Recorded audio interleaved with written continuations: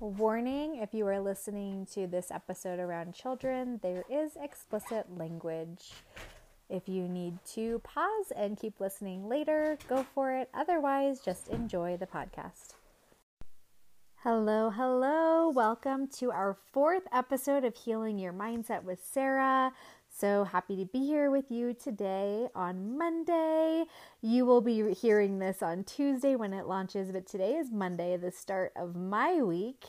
And before we go any further, wherever you are, wherever you're listening, if you're not driving, go ahead and close your eyes if that feels safe to you. And just take a nice big breath in. And just let something go. If you're taking the time to listen to this podcast, you have carved out time for yourself, which means that it's time to start letting go and letting other things fade away so that you can be present with this time that you've carved out for you. I'm super happy that you're here today. Our topic is boundaries and burnout, and it's a topic that I'm really passionate about, and I'm sure I'll talk about more on other episodes. It's actually something that I did my master's thesis on. I wrote about retention in child welfare services, where I ended up working in San Diego, as you know, and for that particular environment, the highest rate of retention, meaning a social worker would stay retained and continue to come back even in a really stressful environment. The highest rate of retention was social workers that reported that they had a good relationship with their supervisor. And funny enough, I am still very close with my supervisor who I had when I was in child welfare services. And even though I was burnt out and there were other things happening in my life that led me in the direction of leaving that particular portion of the profession, I would have absolutely stayed and worked with her because she is just freaking amazing. Her name is Alba Marquez, and she's just a wonderful human being. And when we talk about relationship, one of the things that really drew me to her was that she was always really honest, really open, and I always felt really supported. And support is something that is super important in relationships, and that's something that I found just in that professional research, that is what created retention in child welfare. And while that was not able to keep me, there are so many other factors that create burnout, and that can be lack of supportive relationships, that can be feeling misunderstood, that can be chronic high rates of stress in your job, life-threatening situations, feeling like there's not enough time, like you are just maxed out, you don't have enough time to do all of the duties and things required of you. There are many, many, many things that cause burnout. Now, what are some symptoms of burnout, you might ask? Brain fog was one for me, which after having COVID was always really confusing because I'm like, is this brain fog from stress or is this from COVID? Working in a school during pandemic. But yeah, so one of the things can be brain fog. It can be feeling really tired even when you've had a lot of sleep. Some people start to feel really short and snippy and just like they don't have the capacity for the things in front of them. It can be lack of desire to do things that you really love. I don't know if you're noticing a trend here, but a lot of these criteria actually end up long-term being diagnoses criteria for depression and anxiety. Also, feeling anxious, feeling hypervigilant, feeling really checked out. These are all really common, unfortunately, signs and symptoms of burnout. So I'm starting there because I'm wondering if maybe you're feeling some of these things. And one of the biggest combatants against burnout is not just having that supportive relationship, but it is learning how to set boundaries. And So that's the next portion of what we're going to talk about is boundaries and why they are so important. So let's talk about boundaries, baby. Let's talk about you and me. Okay, I promise you that this is not going to be a podcast where I try my singing debut, but let's just get our brains around boundaries. So boundaries are something that are really hard to have with other people and with organizations and with your employer if you don't have them with yourself. So you might be thinking, what does it mean to have a boundary with myself? So having a boundary with yourself is starting with just as simple as doing what you're gonna saying what you're going to say and doing what you're going to do. So if you tell yourself you're going to do something, you're going to follow up and do that thing. And your body, your nervous system, and your brain is going to start to learn to trust yourself. Your body and your brain will start to learn, oh, hey, I can trust this person if you continuously say to yourself that you're going to do something and you keep that promise. So boundary setting really starts from our relationship with ourselves, right? And again, coming back to relationships being and support, feeling supported being another component of something that helps you to set boundaries and helps you to combat burnout. What more important thing to do than to start having a better relationship with yourself that has healthy boundaries? How many times have we told ourselves that we were going to work out, or that we were going to eat something healthy, or that we were going to say no when we meant no, right? And didn't do it, right? We pushed snooze on the alarm, or, diet starts Monday, or diet starts Tuesday, diet starts Wednesday. I don't even like to really use the term diet because I think eating healthy really is more about a lifestyle, and I don't want to promote diet culture, but that is not the point of this podcast. The point is noticing where you break promises to yourself. I'd like you to take a moment and just think, where are you breaking promises to yourself? And then can you make a connection with perhaps how that is mirroring or showing up in relationships with others, with your employer, with your coworkers?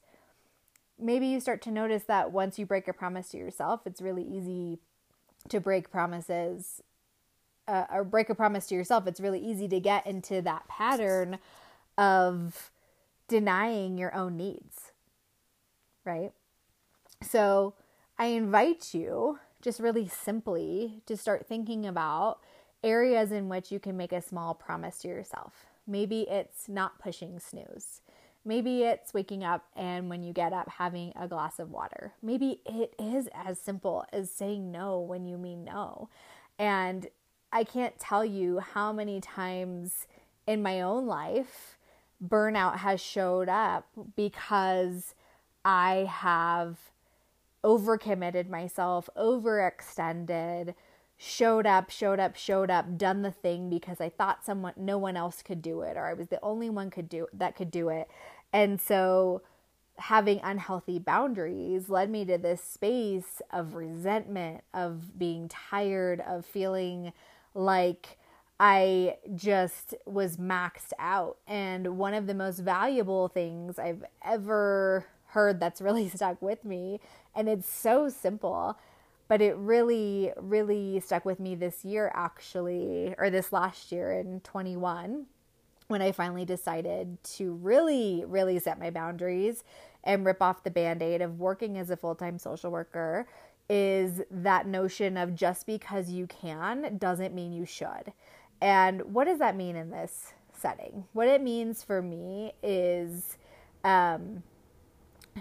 that just because I can take care of everybody else, and I often do have the right answer or can problem solve really quickly under pressure, doesn't mean that I'm the only one that's capable of doing that. And this came up, this conversation with my therapist came up in talking about being responsive on a radio. So in my previous job and still in my job as a social worker, this would be required of me, but I don't carry a responsive radio for emergencies anymore, and I used to.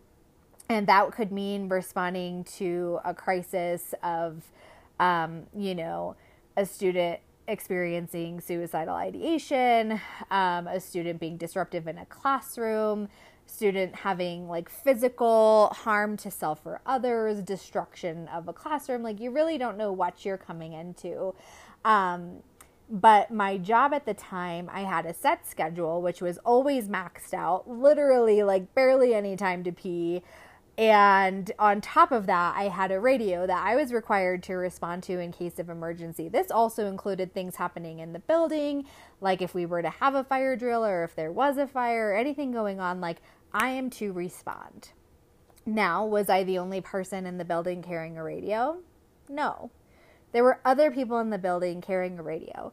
Were there other people in the building carrying a radio with a mental health background? No, there was not. So I had this story I was telling myself that because it was my training and I was trained in mental health, that anytime that radio went off, I was the person that had to respond. And so what had happened was I started responding to everything. I started saying yes all the time. You can probably hear me snapping. I'm Italian. That's just what happens. I talk with my hands even on a podcast. But point being is I was constantly responding. So outside of my normal realm of all the things I had to do, I was adding to it. And so I was telling my therapist this, and she was like, I can tell that you have no capacity because there's all these other areas of your life that are irritating you. I was at a point where literally I was like, I don't want friends. I don't need friends because I didn't want to talk to people. My coaching business was suffering because I didn't want to come home from a long day of being responsive and holding people's very personal mental health problems, to myself in confidentiality and just carrying all of that. I didn't want to talk to anybody when I came home. We even had a rule in my house that when I came home, no one was to talk to me or address me for at least 15 minutes because I just needed time to decompress. But part of this problem wasn't just the system or the job that I'd chosen. Not all social workers are burnt out, and not all systems are failing. But where I was adding to this problem was being responsive all the time. And so she just simply said, just because you can doesn't mean you should. And so I went back to work, and then I started to notice what were some other calls that I was responding to that maybe someone else could have responded to from another department, from an admin standpoint, because I ended up doing admin things. Let's be real, even post-pandemic especially, most people are not doing just what's in their job description. Most people are overextended, wearing multiple hats. And so I started just to wait a few minutes and not respond and see if someone else would take the call. And the more that I did that, the more space it allowed other people who were also capable to show up, to answer that call. And then it gave space for me to answer the calls that really were important, that did need that mental health attention, that did need my expertise. And let me tell you, when I started adopting this practice, I was able to respond better, more fully, more present when I was really needed. And that's what's so important. So I started applying this principle of just because you can doesn't mean you should in other areas of my life. And you can imagine how much more capacity I had and how much more presence I was able to have by practicing this principle. So maybe you write this down on a sticky note. Maybe you just file it away in the back of your head, and maybe it pops out of your subconscious when you need it later. But again, just because you can doesn't mean you should. Where are some areas in your life where perhaps you think you're the only one that can, and so you're picking up all the pieces? But perhaps if you just took a step back there would be support. There would be someone else to be there, to help you, to support you. So many times we think we don't have support, and it's because we're not creating space for it. And again, this isn't to blame people for their circumstances. It's just to help make all of us aware of how we're potentially contributing to our own burnout. Another thing I wrote in the description of this episode was that I'd be talking about friendship breakups. So we talk about breakups all the time, right? But most of the time when we hear about breakups, they're in a context of a romantic relationship. But as I've gotten older, I've realized that there's certain relationships that no longer serve me anymore. And one of the criteria I think that is really helpful in evaluating if a relationship is right for you is kind of coming back to some of that burnout criteria, and coming back to the importance of relationships being supportive and not being one-sided. As I've gotten older, I've started to notice relationships that have been really one-sided and that were taking up a lot of my emotional energy. And again, just because you can doesn't mean you should. There were so many times with this one particular person who's no longer in my life that right when I woke up in the morning, I'd have a message from this person, just word vomiting all of the things that they were holding and carrying. And then now it's something that I have to hold and carry. And for such a really long time, I would continue to respond, and show up for this person for a while out of a space of love, and then eventually out of a space of obligation. And then that is where the key comes in. Am I acting out of a space of love, or am I acting out of a space of obligation? The second my actions towards this person changed to a space of obligation and not a space of love, and I felt the resentment building and the desire to speak about this person in a negative way, and a desire to show up for this person in one way to their face and act a different way behind their back, that's when I knew this relationship was failing. And so what's the lesson here? I mean, that relationship became much more volatile for lots of other reasons, but I won't speak about that because the person's not here to defend themselves. But what I will share is the second I started noticing the cringe when I got the certain message from this person, initially I did just start blocking the notification so that I wouldn't feel the need to respond right away. But then I had to change that pattern in myself. And again, I had to think, just because I can doesn't mean I should. And so I stopped responding right away to the person, and then I would respond to them when I had capacity.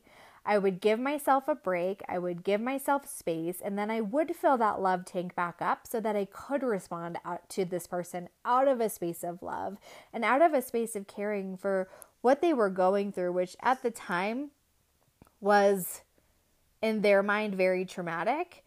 And so I wanted to show up in as gentle a way as possible, but I didn't have the capacity for it. And the one thing that I do wish is that in the moment, I would have just said, hey, this is not something that is serving me right now. And actually, let me backtrack. I am just remembering and processing as I'm sharing this story.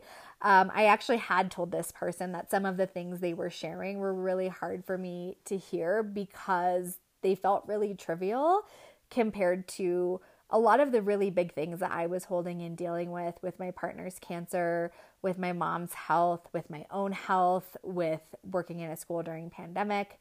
I just felt like this person needed a professional, and I felt like they continuously were dumping things on me that I didn't have the space to hold. And so I had addressed that actually.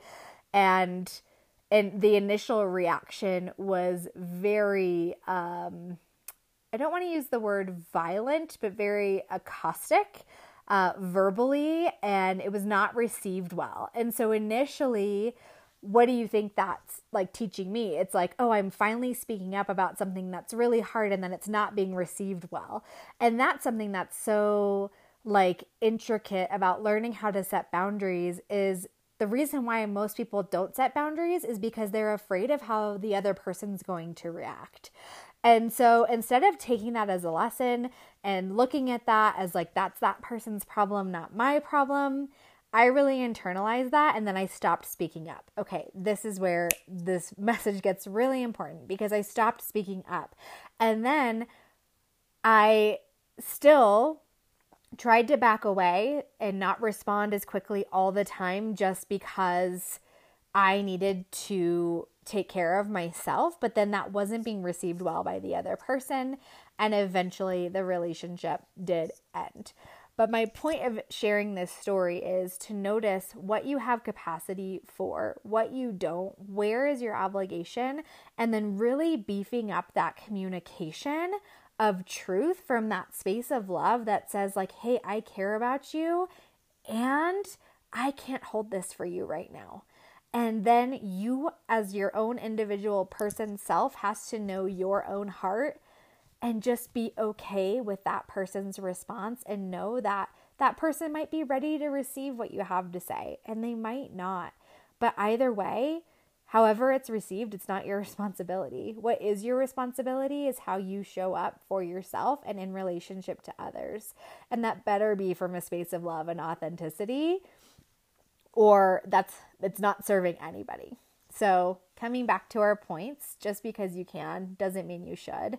Having conversations about and setting boundaries is really hard, but asking yourself if it's in alignment with your own needs and if it's coming from a space of love is a really good checkpoint for when you're having these harder conversations. And then also coming back to that very, very, very first point, which is, where can you show up and keep promises to yourself so that you can start to build that backbone of really keeping your word and knowing what is a yes for you and knowing what is a no for you. You feel it in your body right away. And oftentimes we act from a space of like, well, maybe I should do this, because of that, because it's going to make this person feel that way. Or, oh my gosh, I am the only person that can respond, or I'm the only person that can hold this space. And it's simply not true. The only things that anyone should be doing are something that resonates as a fuck yes in your body. And if it's a fuck yes, then say yes. And if it's a fuck no, you say no.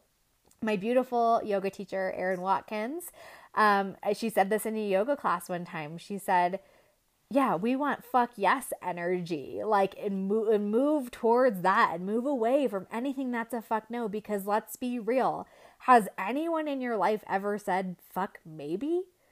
No, like, that's not a thing. You know the difference between your yeses and your nos, and don't get yourself caught in that space of maybe, because that is where oftentimes we are not setting boundaries and we are bending to please others. So just some food for thought on this Tuesday morning, or whenever you're listening, of where can you start showing up for yourself so that it starts to become just a tiny bit easier to have those harder conversations and to set those boundaries.